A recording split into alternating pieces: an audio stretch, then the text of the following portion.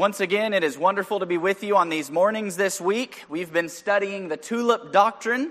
We've been studying Calvinism and those 5 aspects of the teaching that was popularized by a man named John Calvin.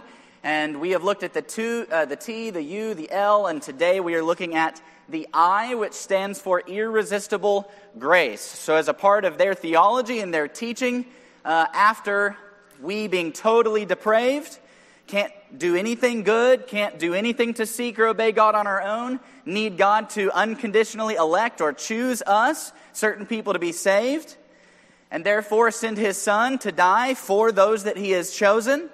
And then this 4th part of the theology says that God will send His Holy Spirit into His chosen elect to regenerate them, to bring them out of that dead in trespasses and sins, into an alive condition to Him, and that He will grant to them gifts of faith and a will to obey. And so that's what we're going to look at in this morning's session, is this concept of irresistible grace. So I'll remind you that Calvinism overall is not a particular church, denomination, or a religion. It is a set of doctrines or teachings that has infiltrated many denominations and non-denominational churches as well. And so we can see whether it be 5, 4, 3, 2, or 1 of these points, we can see elements of this theology in a lot of overall Christian viewpoints today, and a lot of relationships that we have with people. We're going to see some of that influence in their belief system. So why are we studying this? For a couple of reasons. One, we want to test the spirits, test the doctrines, compare these teachings to the Word of God, make sure that it's biblical or not.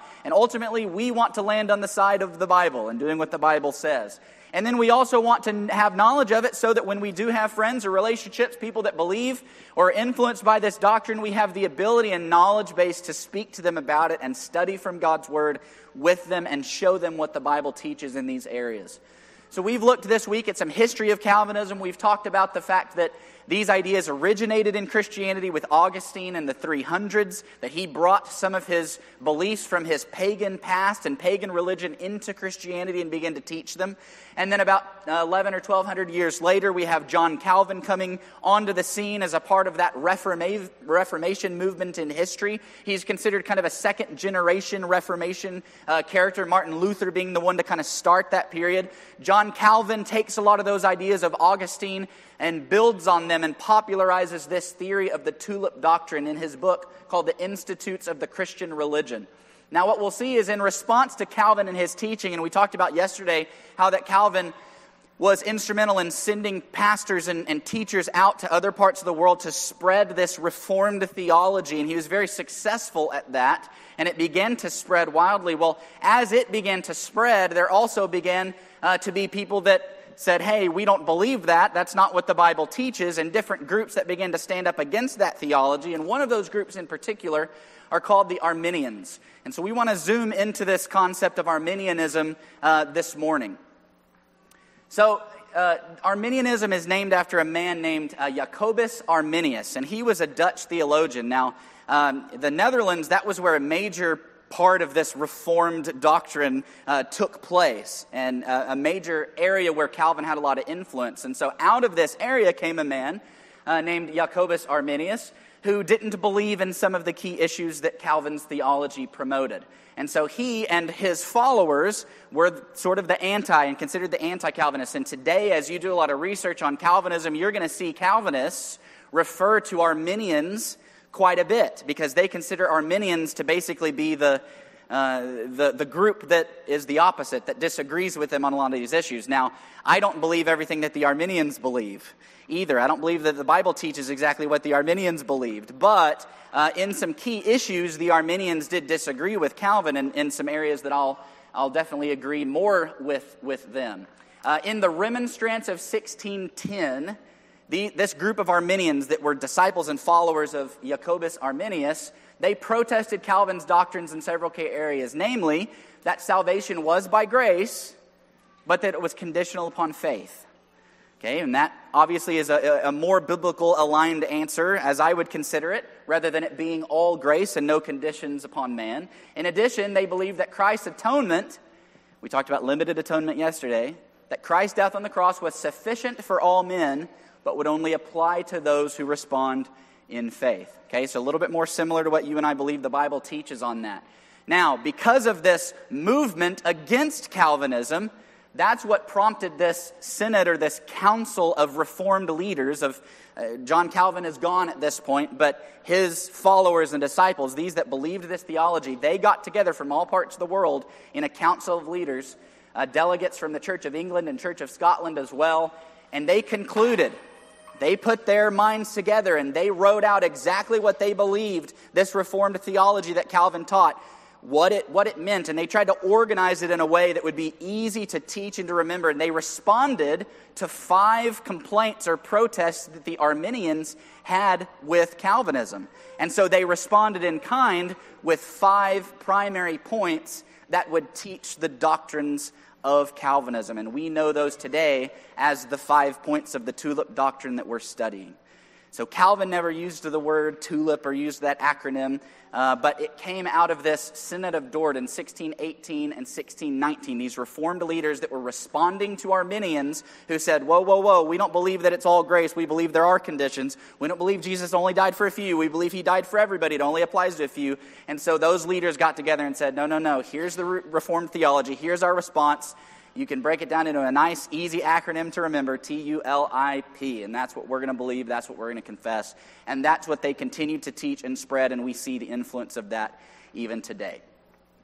All right, so I'll remind you, the fundamental issue that we've been talking about this week, as it relates to Calvinism in the Bible, is God's sovereignty. Is God sovereign? Yes, he is. Absolutely. Scripture teaches he's sovereign. We're only here because of God. We are only taking breath because God allowed us to take breath. Ultimately, God has created everything. But as the sovereign being of the universe, that gives him the power to do whatever he wants to do and choose to organize his creation however he wants to organize it. And so the Calvinist position is that God is sovereign, and because he is sovereign and in control of everything, that must mean that he meticulously pulls the puppet strings on everything that ever happens. But we'll see that when you say God is sovereign and therefore he must, you've actually limited his sovereignty. But rather, when we believe what the Bible says, that God is sovereign absolutely and can do whatever he wants, we recognize that God has chosen to organize his creation in a way where he has given mankind the free will to choose and make choices. And that's God's prerogative to do. He can give free will if he wants to. He's God. And that's what he's chosen to do. And so you and I as people have responsibility as it relates to what God has given us choices over. So let's talk about irresistible grace, this I in the tulip doctrine. In Calvinism, irresistible grace, which is also referred to, you may hear it as effectual grace, is the belief that the saving grace of God is given to those who God chose to save, or the elect, and through the Holy Spirit it will effectually overcome the resistance of their sinful nature in order to regenerate them, incline their will toward God, and give them the gift of faith. So if you were going to nail down in this Calvinistic doctrine at what point a person actually was saved, and you knew that they were one of the elect, this is the point. It's the irresistible grace. And they will say that God has a different timing for each person that he has chosen. Each person, again, that he has chosen before the foundations of the world, not according to anything good or bad that they will do, not according to any conditions. He's already chosen them. But at some point in the elect's life, God will send his Holy Spirit into their heart to take them from that dead in trespasses and sins condition into a position of being alive and regenerated. And with that regeneration through the Holy Spirit, God will overcome any resistance of their sinful nature. So because we're totally depraved according to this doctrine, we can only do evil and nothing good, and that's done now for the elect. So the Holy Spirit overrides our resistance. That's why it's irresistible. He overrides our resistance, and he will grant in us the gift of faith so that we believe in God and Christ, and he will grant us the gift of a will that can now do good, and it can choose to do good. And this is one of the interesting points, just as a side note, when you talk about free will and you discuss free will with Calvinists, because they will say that we have free will. Many times they'll say we have it. But they'll say because we're strapped down by total depravity in our sinful nature, our will is only to do sinful things. And therefore we're making a free will choice to do sinful things simply because we're depraved, which doesn't make sense, but that's the argument. And the same thing here, they'll say that because that we have the free will to only do bad, but once the Holy Spirit overrides our resistance, then we've now been granted a will to want to do good. So one of the complaints and one of the objections we'll talk about is this idea of irresistibility, that God's going to force people, essentially, to be saved who may or may not even want to or like it. They'll say, well, that's not really what it is, because when he changes their will and overrides their resistance, then they want to serve him. They want to believe. So it's not really affecting their free will, because now they're still doing what they want to do. Now we see, obviously, if God is the one controlling what their will allows them to do, then ultimately that's still not free will. I'm going to make that argument every time. But that's how they will phrase that. So a couple of terms that you may see if you study this a little bit deeper are the terms monergism and synergism. And monergism is the position Calvinists would take, and it means that only God has a part in this salvation process. Nothing to do with man. Synergism says that it has to do with God and man together, working together. That ultimately, yes, it does come from God. We can't do anything without God, but that God is expecting man to respond to the conditions that he places on them. So John Calvin said this about irresistible grace: "But I demonstrate that it is entirely the work of grace and a benefit conferred by it that our heart is changed from a stony one to one of flesh, that our will is made new, and that we, created anew in heart and mind, at length will what we ought to will." And so with this idea of irresistible grace, we have been willing what we wanted to all along, but because of total depravity and inherited sin and all that, all we've ever wanted to do was sin. And so we've made free will choices to sin, even though we're strapped by that total depravity. And now we're given a new heart, a new will, and we can will the things that we ought to will. We can will the things of God now and make those choices out of our own will. Let's talk about the three main ideas behind irresistible grace. Number one, God calls the elect and regenerates them by the Holy Spirit. The Westminster Confession of Faith puts it like this: "All those whom God has predestined to life, and those only, he is pleased in his appointed time effectually to call by his word and spirit out of that state of sin and death in which they are by nature, to grace and salvation by Jesus Christ, enlightening their minds spiritually and savingly to understand the things of God, taking away their heart of stone and giving to them a heart of flesh, renewing their wills, and by his almighty power determining them to that which is good, and effectually drawing them to Jesus Christ, yet so as they come most freely, being made willing by his grace." And there's one of the arguments that I mentioned that Calvinists will make oftentimes, is that somehow it's still free will that we're doing it, even though God has controlled our will, essentially in both times. So I don't necessarily understand how we can still argue it's free will. But once God overrides our will through the Holy Spirit and that regeneration that takes place, then we understand the things of God. We come to Christ and we obey him. Now, John 6, verse 44 is a favorite verse of Calvinists. And it says, "No man can come to me," Jesus is speaking, "except the Father which hath sent me draw him, and I will raise him up at the last day."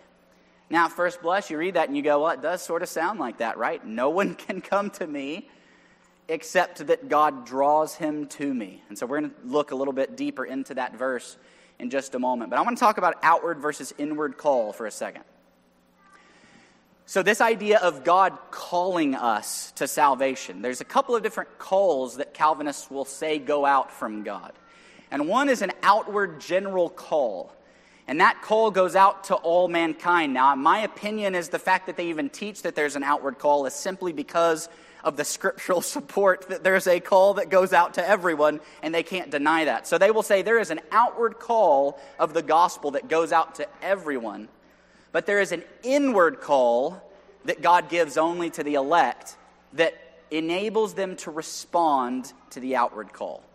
Okay, so as opposed to our thinking and our biblical position, which would be the gospel call goes out to everyone, and anyone who chooses to can respond to it, they will say that outward call goes out to all men, but because we're totally depraved, no one can respond to it unless God gives them that inward call and draws them to him, regenerating them with the Spirit and allowing them to respond. Okay, so it's kind of a when does faith happen? Does it happen before salvation? Does it happen after salvation? A Calvinist will say it happens after.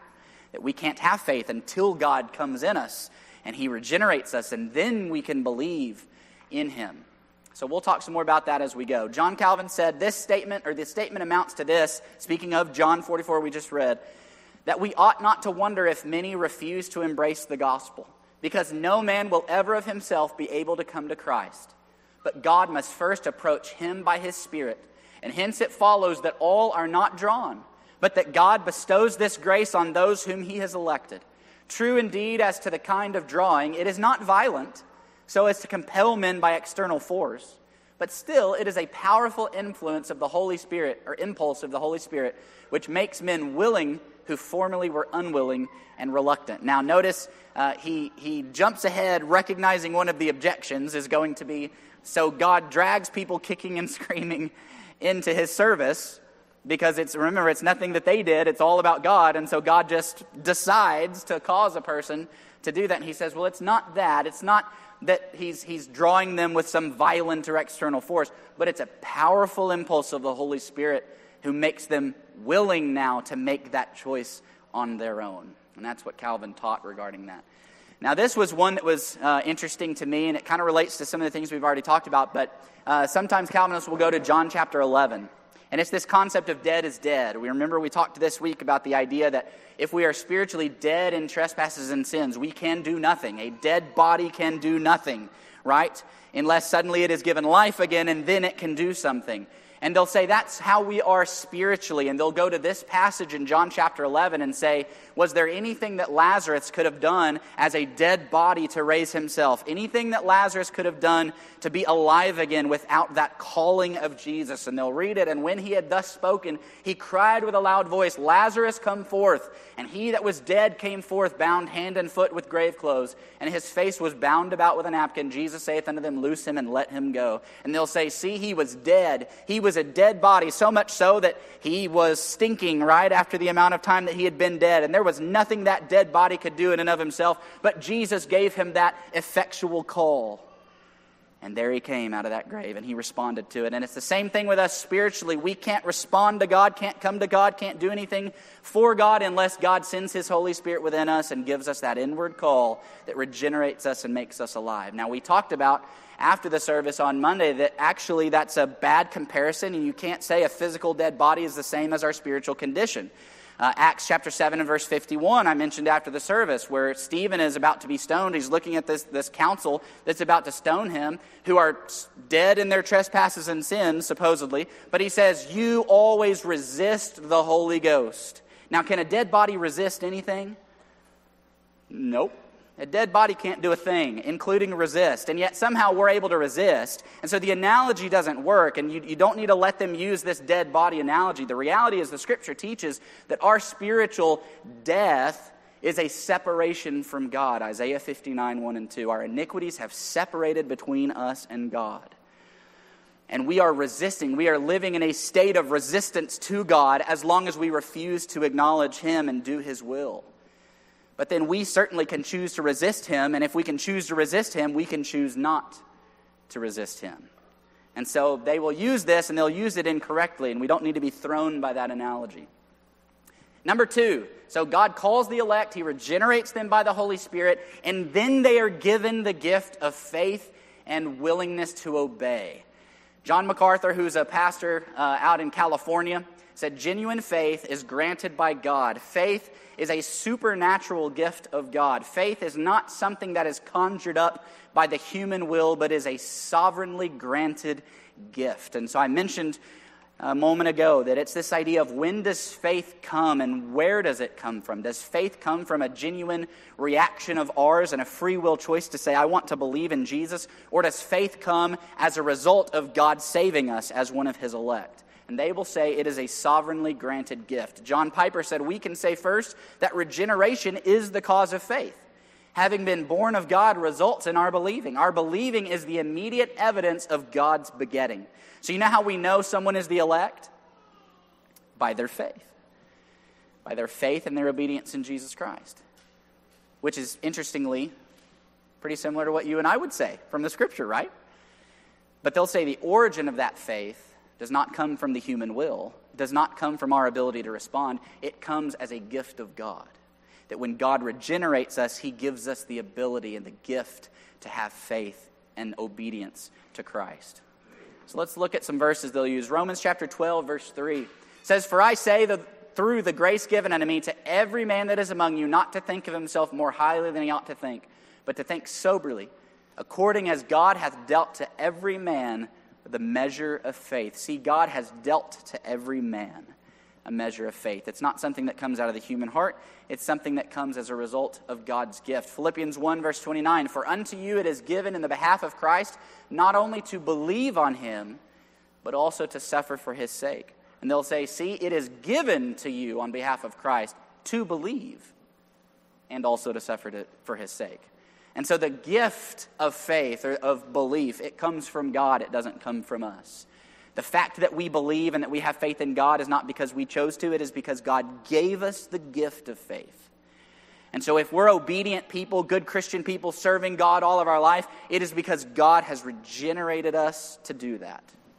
Not because we've chosen it on our own. That's the Calvinist position. So God calls the elect with that inward calling. He sends his Holy Spirit on them, brings them out of that dead condition into an alive condition, gives them the gift of faith, which means now they believe in God and believe in Christ. He gives them a new will that allows them to do good where they couldn't before because of total depravity.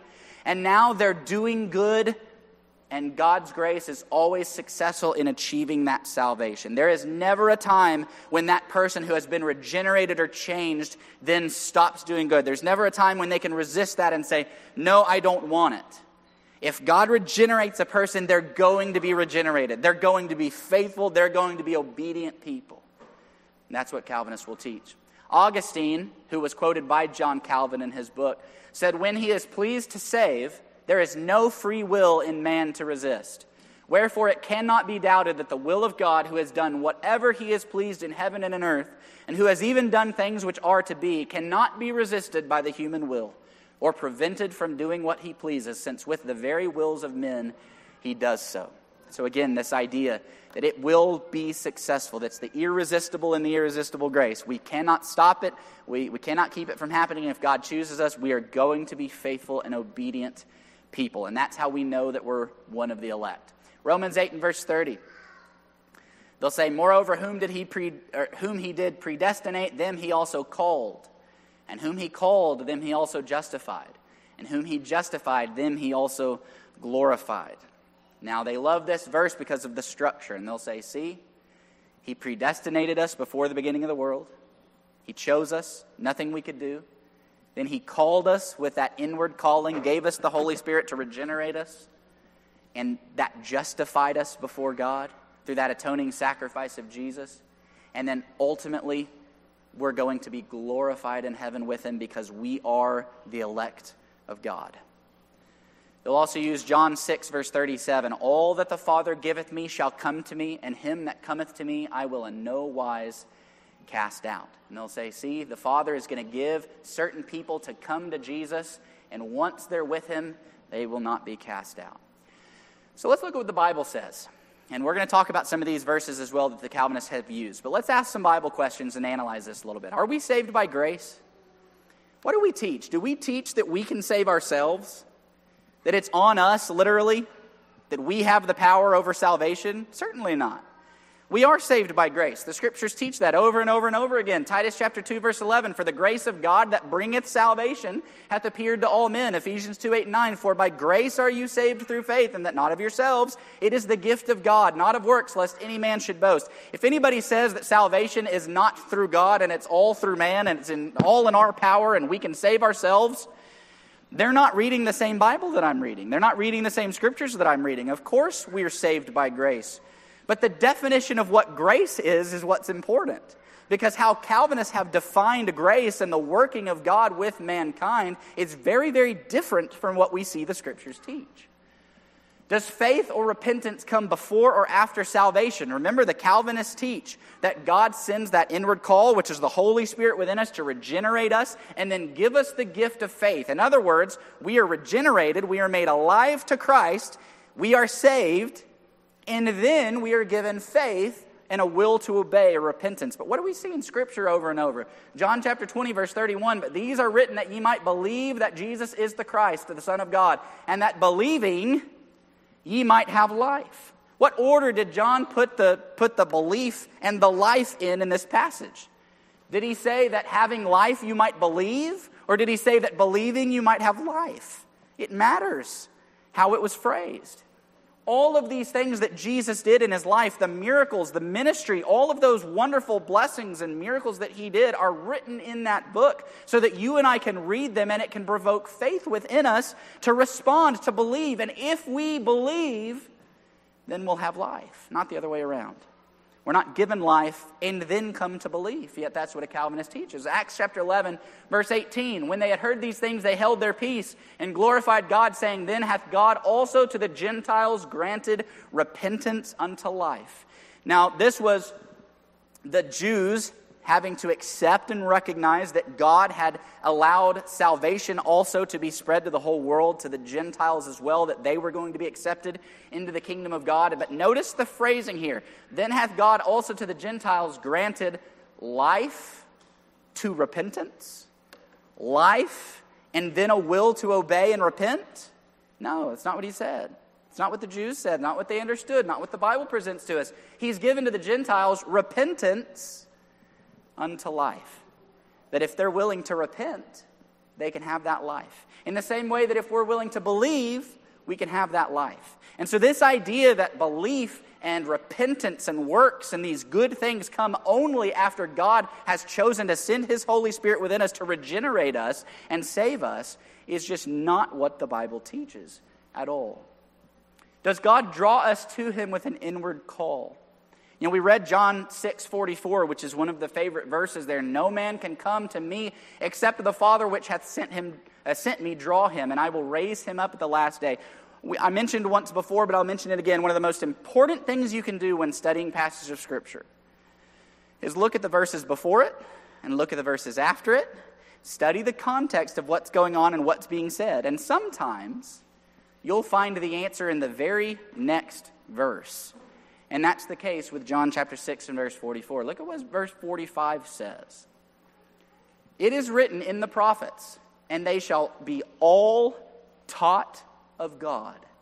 And every man therefore that hath heard and hath learned of the Father cometh unto me.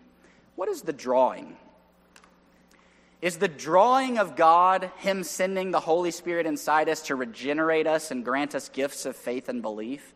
Or is the drawing of God us being taught of God?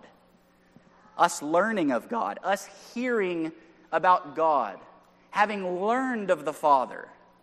Then we come unto him. Not the other way around.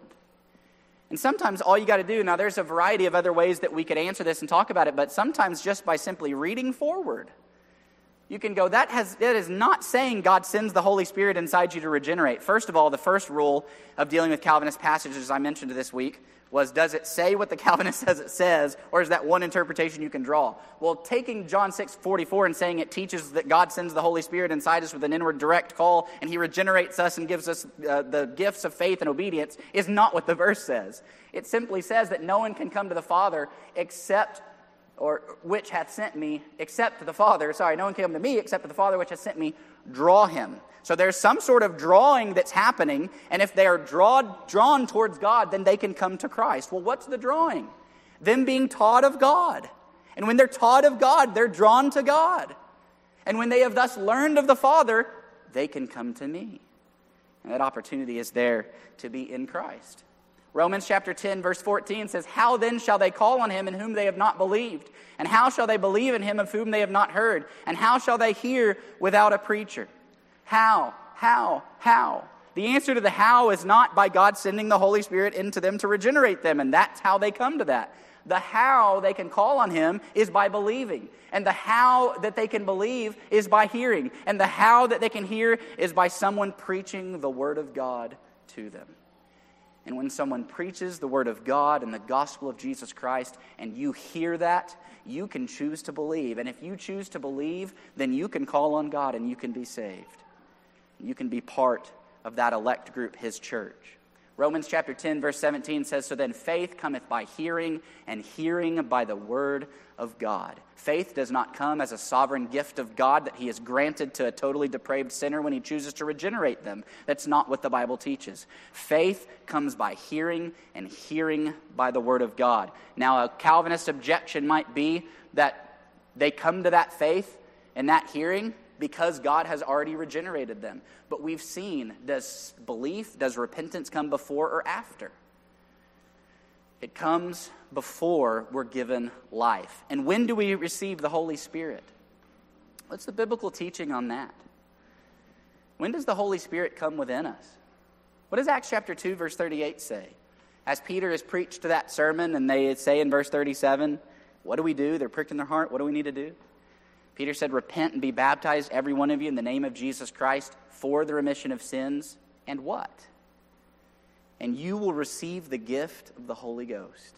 You know what he didn't say?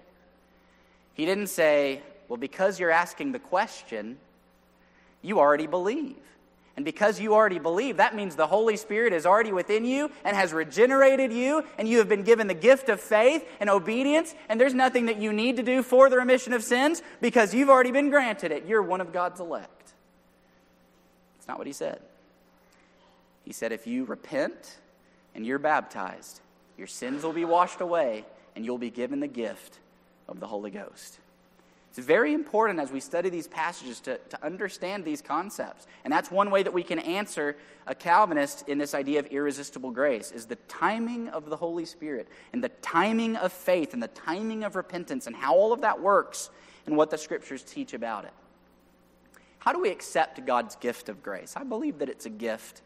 I believe salvation is a gift. I believe that it's grace. So how do we reconcile this idea that we're saved by grace and it's God doing it, and without God we cannot be saved? Well, I think we've already generally covered it this week, but I want to cover it a little bit more, and I want to go back to the Old Testament to provide you with an example of grace that is given on the conditions of faith and obedience. And we find it in 2 Kings chapter 5. And basically this is the story of a man named Naaman. And Naaman was a very, very powerful man in the Syrian army at that time. And he contracted the disease of leprosy, which is a very, very terrible disease. And there was a little maid that worked in his house, and she said, "I wish that you could go back to my homeland, because there's a man of God, a prophet of God in my homeland, that he could help you through God's power to be healed of your leprosy." And so the king of Syria sends a letter to the king of Israel basically saying, "I'm sending my servant Naaman, and I want him to be healed." The king of Israel gets that letter, and he panics because he's going, "How am I supposed to heal this guy?" And Elisha's the prophet in the land. And Elisha says, "Don't worry about it, king. When Naaman arrives, send him to me, and I'll take care of it." And so Naaman rides into town, and he gets to the door of the prophet Elisha. And Elisha didn't even come to the door, but sends a messenger to him, and sent a messenger to say, "Go and wash in Jordan 7 times, and thy flesh shall come again to thee, and thou shalt be clean." And so here's this man suffering from this terrible disease of leprosy, and he's approaching this man of God, hoping to receive a healing, and Elisha doesn't even come to the door. But a messenger says, "Hey, you know that dirty river Jordan over there? Go dip yourself 7 times in it, and your leprosy will be gone." Well, Naaman was angry, very, very angry at this. And I think he expected Elisha to come out and to call on God in some magnificent way, or to ask him to do some spectacular feat in order to receive it. His expectations were not met by Elisha sending a messenger out to say, "Go dip in the Jordan 7 times." And so he's angry, and he starts storming away. And as he storms away, even though he has heard already how that God could save him of his leprosy, he storms away. And does he still have leprosy? Yes, he does. Until one of his servants comes to him and says, "Look, if the prophet had come out and asked you to do some great thing, wouldn't you have done that? Wouldn't you have done anything that he had asked you to do in order to get this disease off of you? How about you just go dip in the Jordan 7 times?" And he listened wisely to his servant, and he goes to the Jordan River, and he dips himself into that water 7 times. On that 7th time, when he comes out of that water, I imagine him looking at his hands, because it says his flesh was like that of a little child. And he looks down at those hands that had been ridden with that leprosy, and they're clean, and they're whole. And he no longer has that leprosy, but he has been given a great and wonderful gift. Now, did he do anything? Did he do anything in and of himself Did he have the power to cause the leprosy to go away? No. But was there a responsibility that he had to fulfill a condition of God in order to have that leprosy go away? Yeah. God said, here's my grace. You can be healed of leprosy. Now, Naaman, what I'm asking you to do is go dip in the Jordan 7 times. And if you'll do that, if you'll accept my grace, you'll be cleansed. And you know, that's a picture. 2 Kings 5:14, I got ahead of myself, but he was clean, his flesh like a little child. That's a picture to me of our New Testament salvation, and it's a picture specifically to me of baptism. When we come out of that water of baptism, having fulfilled that gospel call of repenting and being baptized for the remission of sins, and we come up out of that water of baptism, and our spiritual flesh is clean and it's whole. And our free will decisions to sin against God and to resist God, all those things that we have accumulated because of our choices in life, they're gone and they're wiped clean. And Jesus' death has taken that away. And that comes with the condition of doing what God has asked us to do. It doesn't make it Naaman's, it doesn't give credit to Naaman. Naaman doesn't get credit for having been relieved of his leprosy. He was only relieved of it by the power and the grace of God. Any more than you or I get credit for our own salvation if we fulfill certain things that God has asked us to do. It doesn't mean that we get the credit. It is still God. It's still His grace. It's still Him extending an invitation and an opportunity to us. He is holding out that gift of salvation to us, and He is asking for us to receive it. He's not forcing us on it. It's not irresistible grace. He's not forcing Himself on us. He is offering Himself to us, just like He offered Himself to Naaman. And like Naaman, we need to respond in faith. Romans chapter 5, verse 1 and 2 says, "Therefore, being justified by faith, we have peace with God through our Lord Jesus Christ, by whom also we have access by faith into this grace, wherein we stand and rejoice in hope of the glory of God." Now, this is a very important verse, and I want you to pay very close attention to the order of operations in this verse. What comes first? Our response of faith or God's grace in our life? We have access by faith into this grace. In other words, we receive that grace through faith. We receive that grace when we respond in faith. We don't get irresistibly God's grace within us and then are given a gift of faith. It's not what the Bible teaches. The Bible teaches we have access to the grace of God through our faith. And we know that true faith is not simple belief, but it is a willingness to obey, a willingness to do the things that God has asked us to do. When you accept a gift, the giver still gets the credit. And this is one of the biggest holdups with Calvinists, is they'll say if it has anything to do with man, if there's a condition on man to accept God's grace, then you're basically putting the will of man over the will of God. And therefore God is not sovereign, because we know God is sovereign, and that must mean He controls everything, and therefore He can't be thwarted by the free will choice of man, and therefore you can't put that condition up there, and so the logic flows. But I want us to recognize that by accepting that gift, we do not get the credit for salvation. It is still all God, and we can have no salvation without Him. But it does give the receiver responsibility. Where the Calvinist teaching on this removes all responsibility from you and I. And there is nothing that you and I have to do. There is nothing that God calls us to do, because at the end of the story, we've all been predestined to either heaven or hell, and there's nothing we can do about it. And if God has chosen us, He'll send His Holy Spirit into us to regenerate us and cause us to have faith and obedience. So therefore, if we're contemplating whether we want to have faith and obedience, then we don't have it. And there's nothing that we need to do, because either we're saved or we're not. And it puts Christians in a position, or people that want salvation in a position of having to go, well, hopefully I'm saved. Hopefully I'm one of the elect. There's nothing that I can do to be sure of that. Nothing at all. Even Calvinists who will spend their life having faith and obedience. There have been Calvinists in history that have suffered from depression, deep depression, from an unsure spirit of not really knowing, because I think that I have faith and that I'm obeying, but then I commit a sin over here, and I know that I shouldn't be committing sin because I've been regenerated by the Holy Spirit, and it puts humans in a state of flux where you don't know. And how can you know?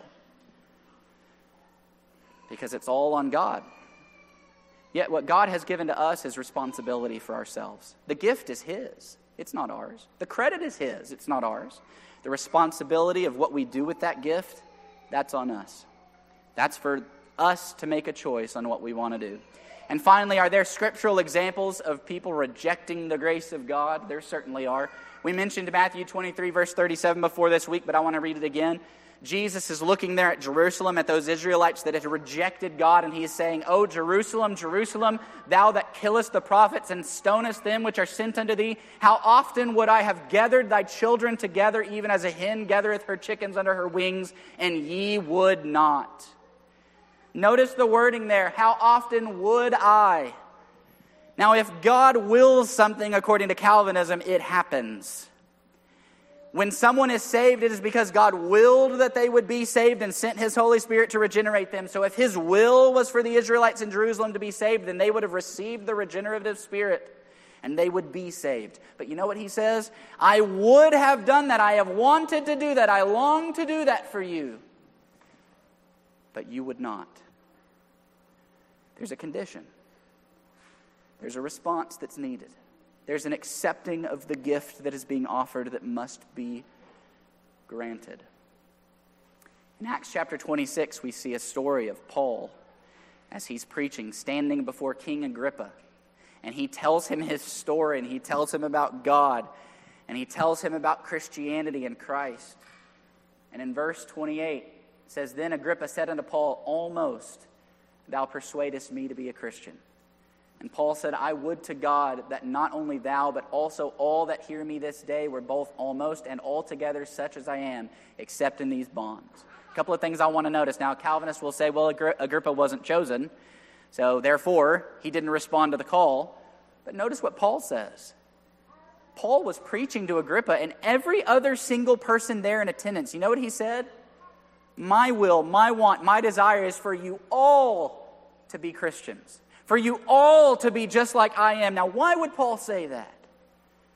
If only the chosen of God can be saved. If only those elect will receive that Holy Spirit that regenerates them.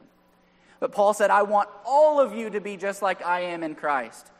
Agrippa turned it down and said, you almost got me there, but I'm not going all the way. Can God's grace be rejected? Can a gift be rejected? Absolutely. Gifts are not forced. Gifts are given and must be received. And when the giver gives a gift, no matter what happens with that gift, he gets all the credit for the salvation for the gift. And when the receiver gets the gift and receives that gift, he's responsible for what he does with it. And we're responsible to God and to Christ with what we have done with the gift of God, which is His Son that He sent to die for all of us, as we looked at yesterday. Not limited atonement, but all of us that have access to the blood of Christ. All of us have the opportunity to be in God's grace. All of us have the opportunity to be in Christ and part of that elect group that God has determined before the foundations of the world that would have eternal life. All of us can be a part of that if we come to that grace through faith and obedience in God, through our free will choice to do that. If irresistible grace is true, then God has limited His grace or His favor to only those He has elected to salvation. He has essentially looked down at humanity and said, the rest of you I do not love, because we remember from the verse we read yesterday, herein is love, that God gave Jesus for the world. I don't love you. I'm not offering you anything. In fact, I have designed you and purposed you to condemn to everlasting fires of hell. But to you, this elect group of individuals who have done nothing to deserve it any more than in those over there, I choose to give you life. I choose to give you my favor. Whether you want it or not, you have my grace. If irresistible grace is true, then the choice to believe or repent becomes meaningless. Because if God has chosen you, He will irresistibly regenerate your heart and will toward Him. So if you're contemplating whether or not you should believe or you should be obeying Christ, it really doesn't matter what you do, because if God has really chosen you, you will do those things. Now, what most people tend to do is they'll say, well, I definitely want to be the elect who God has given the gift of faith and obedience to, so therefore, I'm going to believe in Jesus and obey him. And yet, what have they done? They have made a free will choice to believe and obey him in the hope that that shows that God has elected them. When the true doctrine teaches that if God elected them, it doesn't matter what they do. He'll regenerate their spirit, and they will believe and obey him. Not because they want to be the elect, because they are. And how can we ever really know that? If irresistible grace is true, then the gift of salvation is not really a gift, but it's a decree. It's forced upon those who God chooses, whether they want it or not. It makes salvation meaningless to anybody else. It makes the preaching of the gospel meaningless. It makes good works meaningless. It makes Paul's statement to Agrippa and the audience there meaningless. It makes Jesus' statement to Jerusalem meaningless. It makes a lot of other verses that teach this concept of grace through faith meaningless if irresistible grace is true. And so I believe, brothers and sisters, the Bible teaches that this doctrine of irresistible grace is absolutely false. Romans chapter 1 verse 16 says, "For I am not ashamed of the gospel of Christ, for it is the power of God unto salvation to everyone that believeth, to the Jew first and also to the Greek." That verse is special. That verse is powerful. Because it teaches not this concept that we're all totally depraved and can't do anything, and God has chosen some to save and some to condemn, and that if you're one of those God has saved, then Jesus died for you, and he'll send his Holy Spirit into you to regenerate you and give you faith and give you obedience. It doesn't teach that. It teaches that every single one of us has the opportunity to respond to the gospel. Every single one of us can hear that call, whether we're a Jew, whether we're a Greek. And upon that condition of belief, of that faith, and what that faith entails in responding to the conditions of God, then we have salvation. We're added to the church, his chosen people, his royal priesthood, his peculiar people, and we can have confidence that we're saved. We can have confidence that if we continue to walk in that faith and that obedience, that we'll make it to heaven. And we're going to talk about that concept of making it to heaven tomorrow in our last study on the perseverance of the saints. I hope this study is helpful this morning. If you're here and you're not a Christian, you need to know the proper way to come to God. And it's not through God sending his Spirit to regenerate you. It's through you making the choice to hear the truth and to respond to that. And if you need to respond to that this morning, please do that. If you're here and you're a Christian and there's another way that we can help and encourage or pray for you, we ask also that you'd come as we stand and sing.